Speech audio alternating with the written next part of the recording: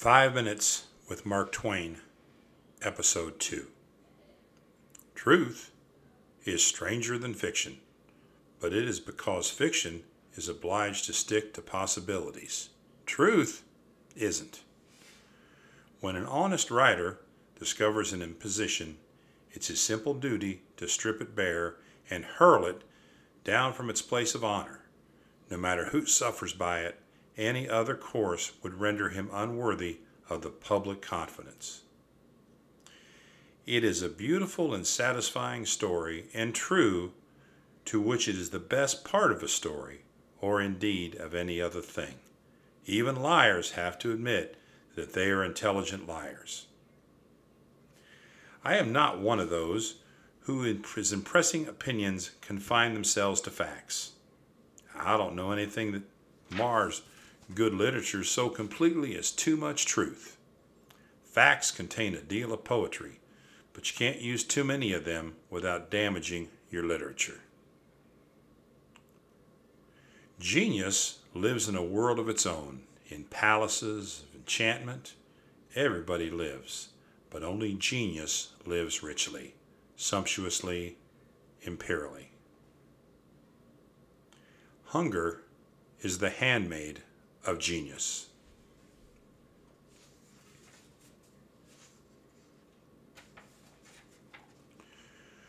Plain clarity is better than ornate obscurity.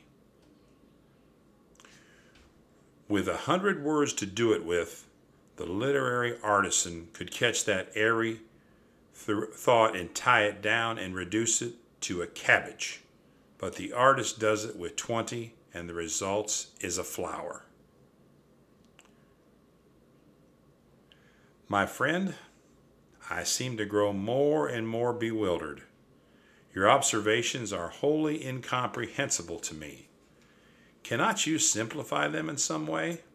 At first, I thought perhaps I understood you, but I grope now. Would it not expedite matters if you restricted yourself to categorical statements of fact, unencumbered with obstructing accumulations of metaphor and allegory? Some authors overdo the stage directions. They elaborate quite beyond necessity.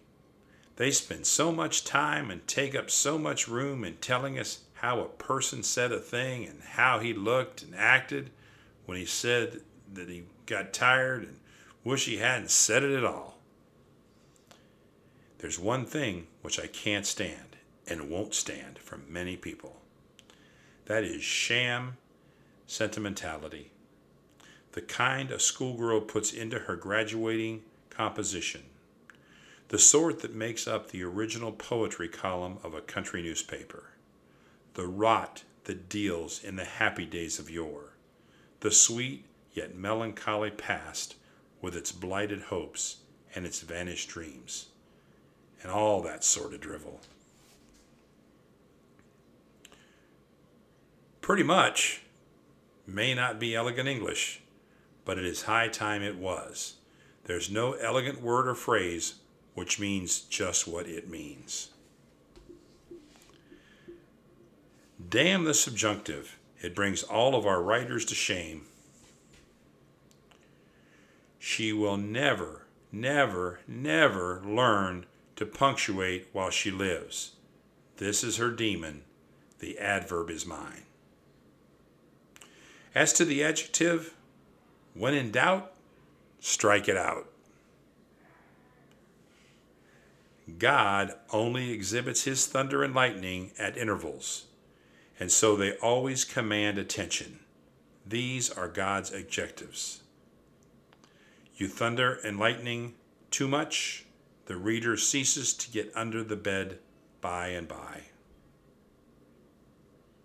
Amongst wasn't among. Good enough?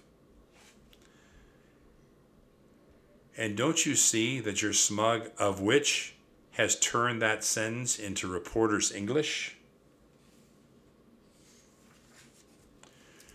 To start right certainly is essential. I have proved this too many times to doubt it. 25 or 30 years ago, I began a story. 4 times I started it in the wrong way and it wouldn't go.